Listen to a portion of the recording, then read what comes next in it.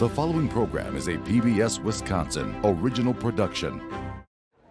It's the last day of school for students, but for educators and lawmakers, there's more work to be done. The state licensing backlog has improved, but reinforcements are still needed. And the state's Pride Month kicks off at the Capitol. I'm Frederica Freiberg. Tonight on Here and Now, state reading scores lead to a renewed emphasis on phonics, and low-performing districts could be limited from requesting new capital. Zach Schultz reports on the bottlenecks at the state licensing agency and a preview of Wisconsin Pride, a PBS Wisconsin documentary on LGBTQ trailblazers. It's Here and Now for June 2. Funding for Here and Now is provided by the Focus Fund for Journalism and Friends of PBS Wisconsin.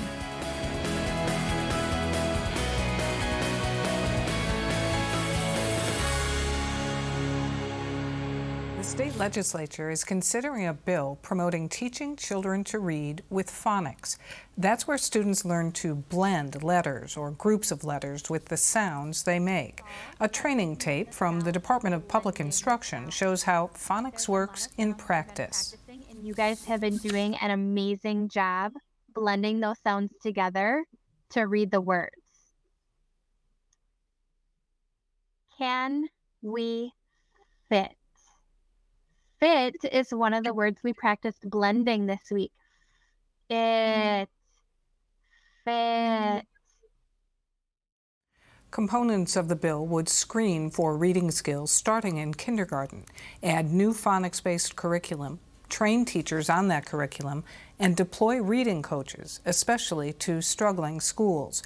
The discussion comes as just 37% of 3rd through 8th grade readers in Wisconsin were rated proficient or advanced in 2022, and just 14% tested at those levels in Milwaukee Public Schools. Bill author Representative Joel Kitchen says this change is needed now. Wisconsin always had a great tradition of being a leader, and now we are not anymore. So I think it's past time, and whenever you change things, and especially in education, they don't want to be told by politicians, especially how they should be teaching in the classroom. So there's that natural thing, which is why we really needed DPI to buy into this. If DPI supports it, the governor's going to support it, the Democrats are going to support it. So I think it's a bill that it's really important, and I think we'll have broad support. And I think it is nice that this session we're negotiating more certainly than we did during Governor Evers' first term. And it's tough for people to trust the other side, and to trust DPI. That's, I guess, when you ask about pushback, that's probably even the biggest pushback is on my side, people not trusting DPI to follow through. But they have to be involved. We can't cut them out of it. Initially, we were not going to be investing in the curriculum very much anyway, and now we're going to buy the curriculum for the districts. So I mean, that's a pretty big expense. We're gonna pay for the training. So it is going to be a bigger fiscal impact than we originally thought. But thankfully, the leaders in my caucus have recognized that really in education, what can be more important than teaching kids to read? If the budgets are really tight for some of these districts, it's going to be tougher for them to do it. But again, I think this is the most important thing I've ever worked on in the Capitol. And I think, again, there's what could be more important. If we don't teach kids to read early, it just so handicaps them for the rest of their lives. We're joined by Rich Halverson, professor at the UW-Madison School of Education, for more on how reading is taught. And thanks very much for being here. Thank you for having me. So if we need a legislative bill to reintroduce phonics, what happened to it? When did it fade from fashion? Well, I don't think it's ever really faded from fashion. It's always been a part of literacy instruction. I think what happened is during the COVID time, there's part of learning to read and teaching reading that's pretty technical, that requires a lot of skill on the part of teachers. And then there's part that relies on usage and having kids be able to express themselves. And I think that's exactly what happened during the COVID time, is that the technical parts of reading that require a lot of one-on-one interaction between teachers and young readers, that's what fell apart.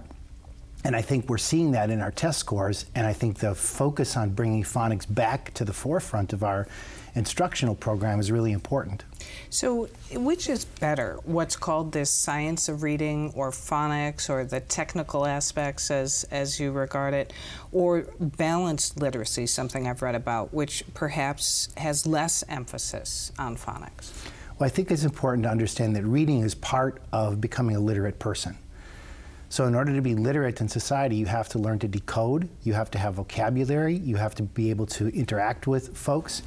And part of the learning to read part is that technical aspect of understanding letter patterns, understanding how they fit together, understanding vocabulary. I think of this a lot like with learning to drive. So some young people come to their driving lessons, they already know how to drive, what they need is practice.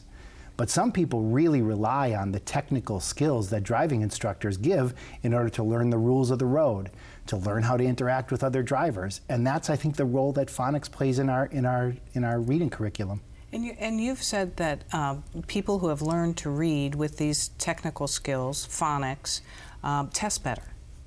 Well, the tests that we have that we hold as important are third grade reading tests that really focus on the kinds of skills that phonics teaches.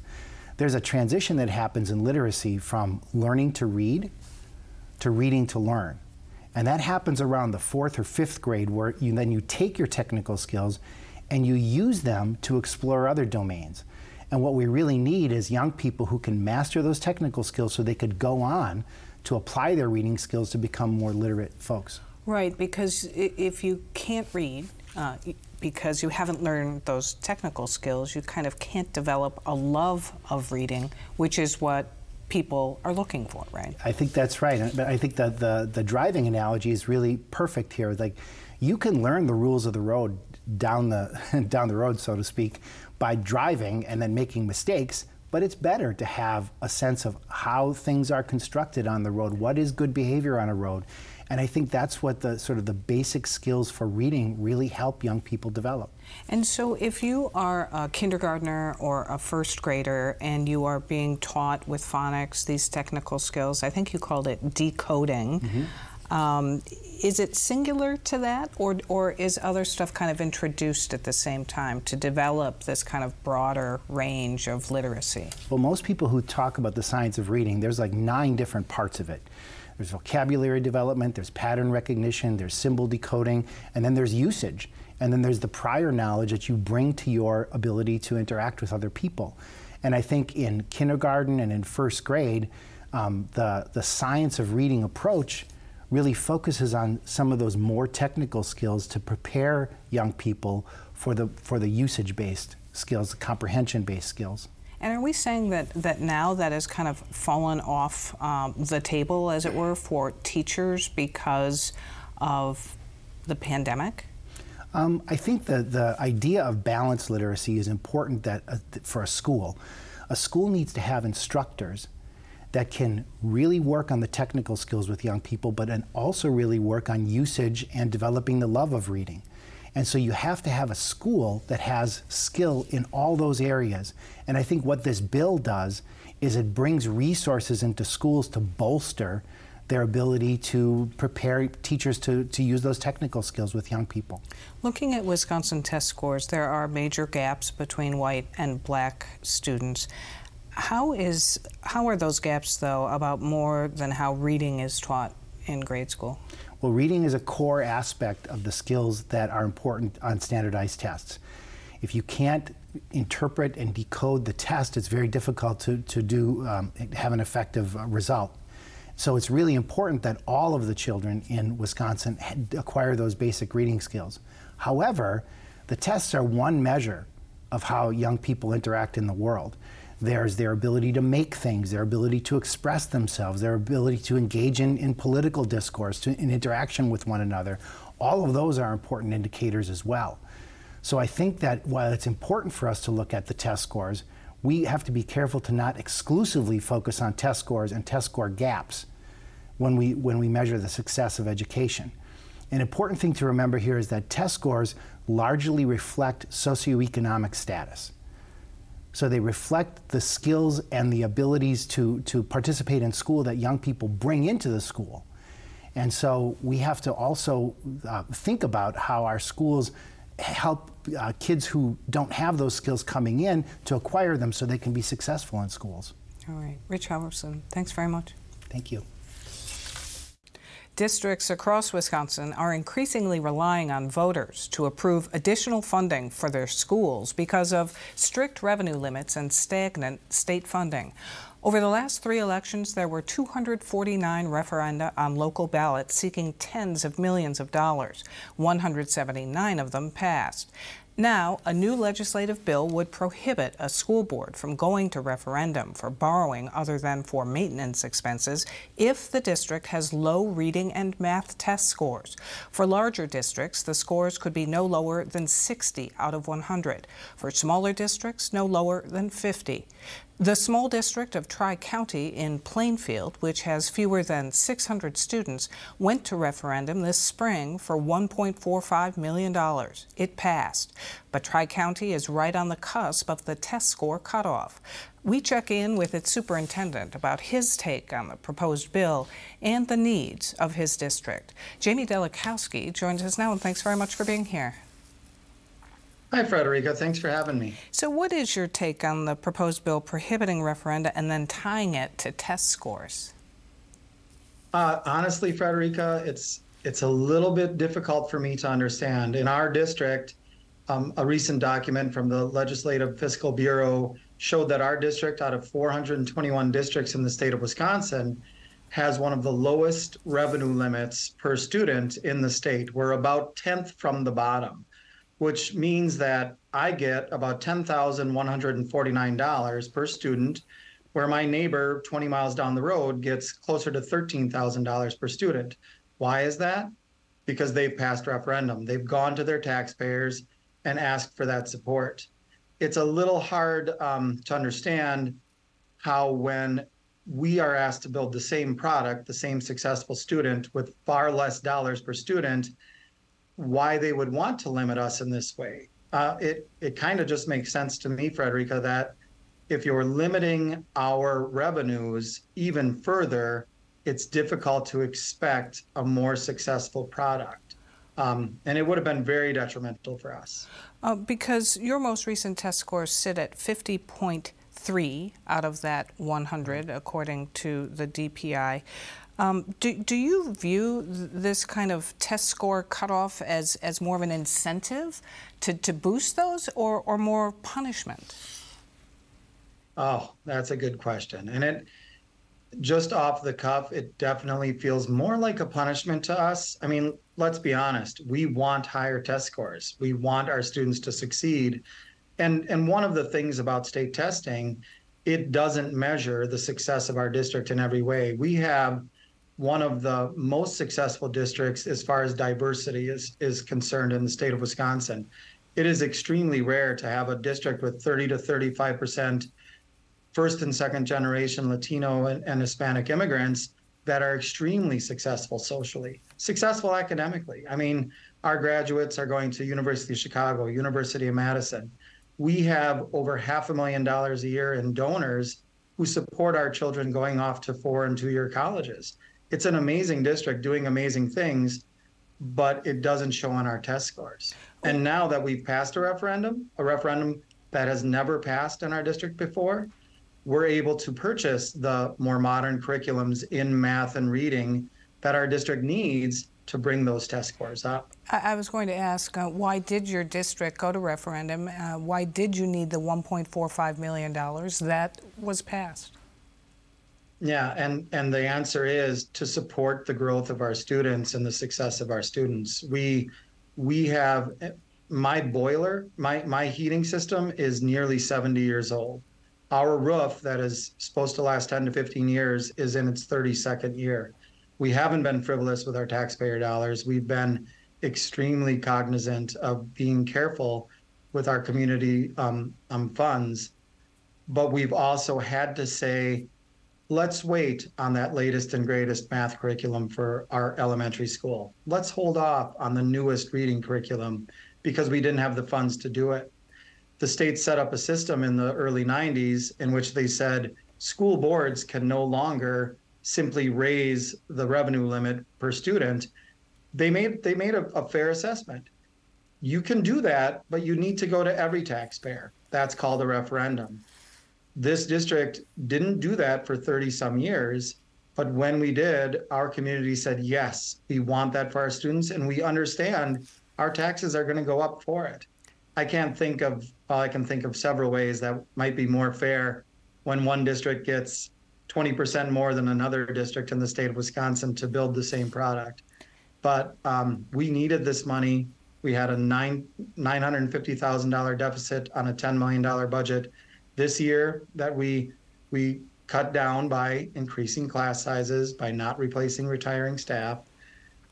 If we had not passed this referendum, this community school district of generations would not be able to survive for more than probably about a year to 2 years. Wow. Had we not had this opportunity. So with less than a minute left, aside from the money raised from the referendum, how optimistic are you that budget riders will boost K-12 state funding to help going forward?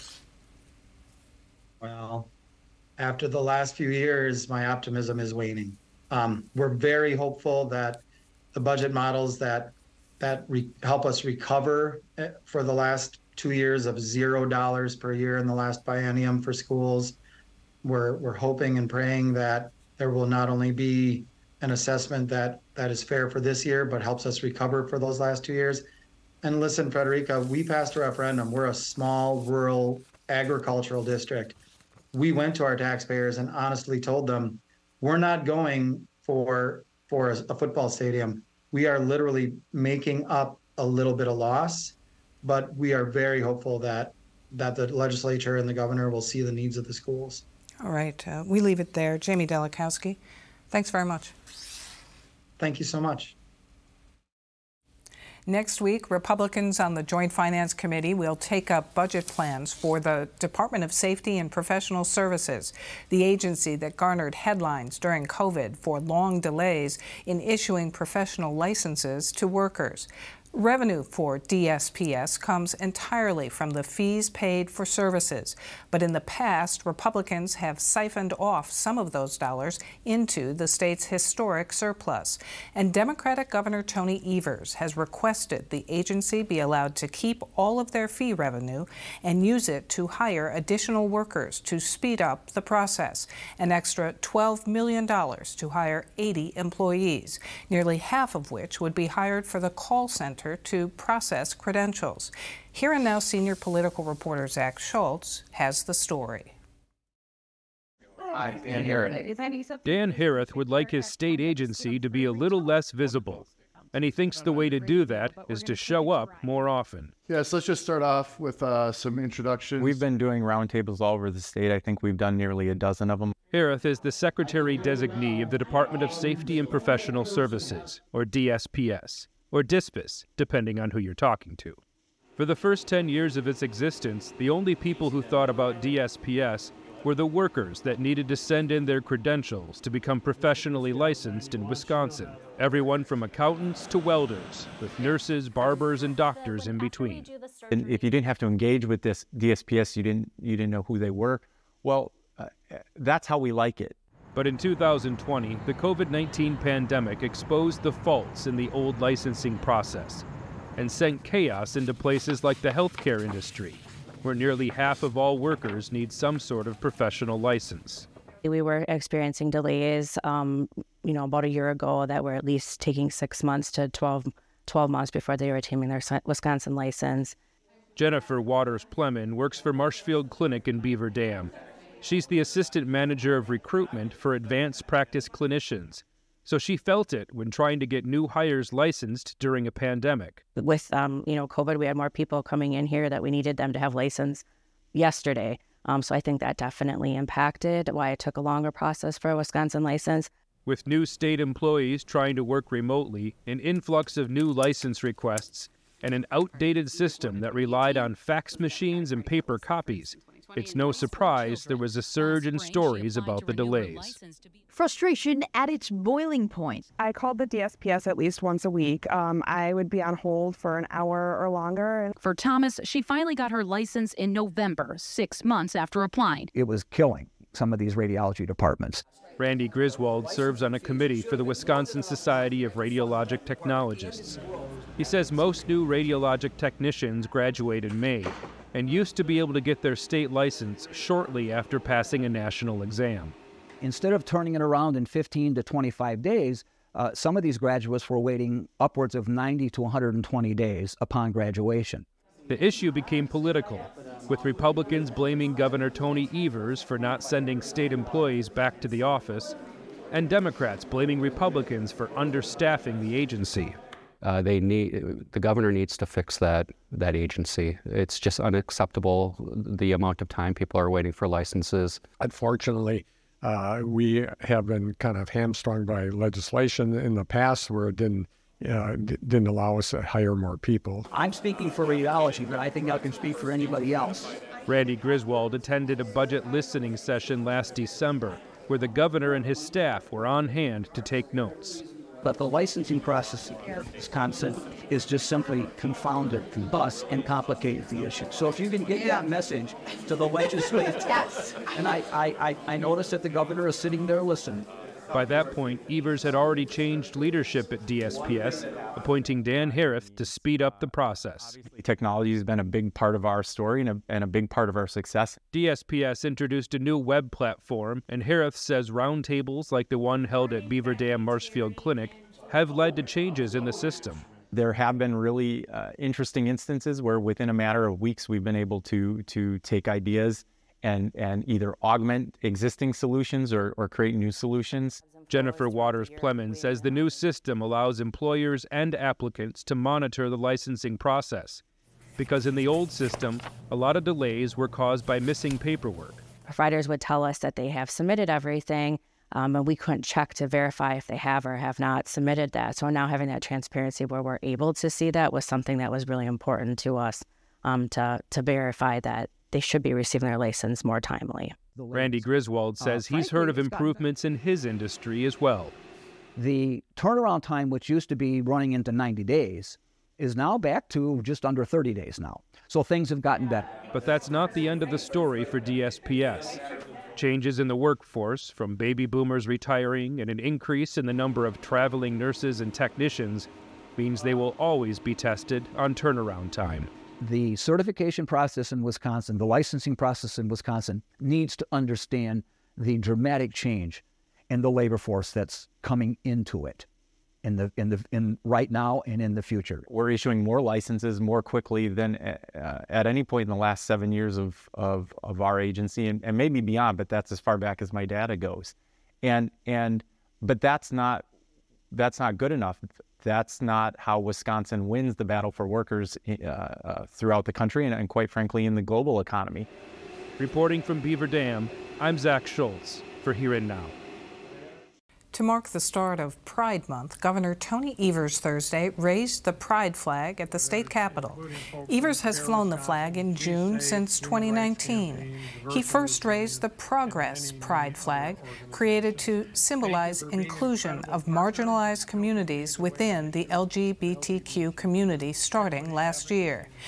PBS Wisconsin this month also premieres a new documentary titled Wisconsin Pride. The 2-hour program, produced by Andy Soth, shares hidden LGBTQ stories and reconsiders our state's history in that light. Here's an excerpt. The Layton School of Art was started by two women in 1920, Miss Partridge and Miss Frink. Charlotte Partridge and Miriam Frink met at Downer College for Women in Milwaukee in 1915. Historically, women's colleges were a place where romantic female relationships could safely thrive. For Partridge and Frink, their love and commitment for each other thrived for more than 50 years. Charlotte Partridge was charismatic. She was just sort of lovable, right? She smiled a lot. She was the gregarious one. Miriam Frink, she was much more serious and let Charlotte be the front person. The two made friends with Milwaukee businessman Frederick Leighton, the meat-packing millionaire who had opened the Leighton Gallery in 1888 and filled it with grand works purchased on his travels.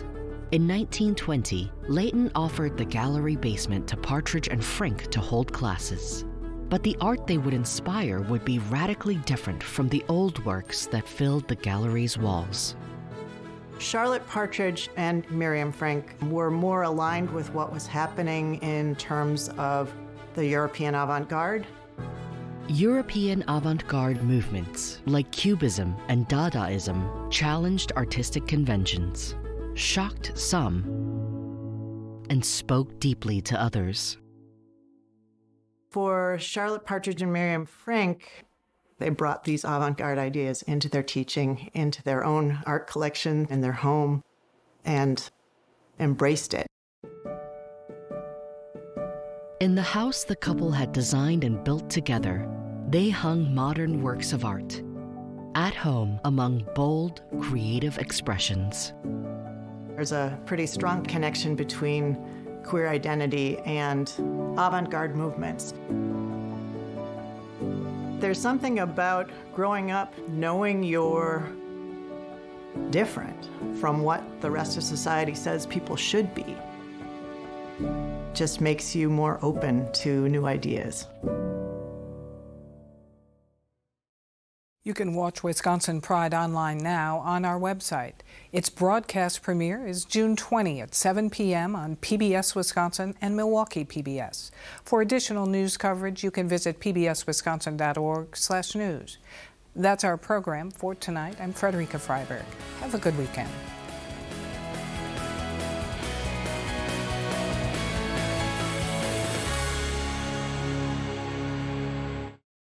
Funding for Here and Now is provided by the Focus Fund for Journalism and Friends of PBS Wisconsin.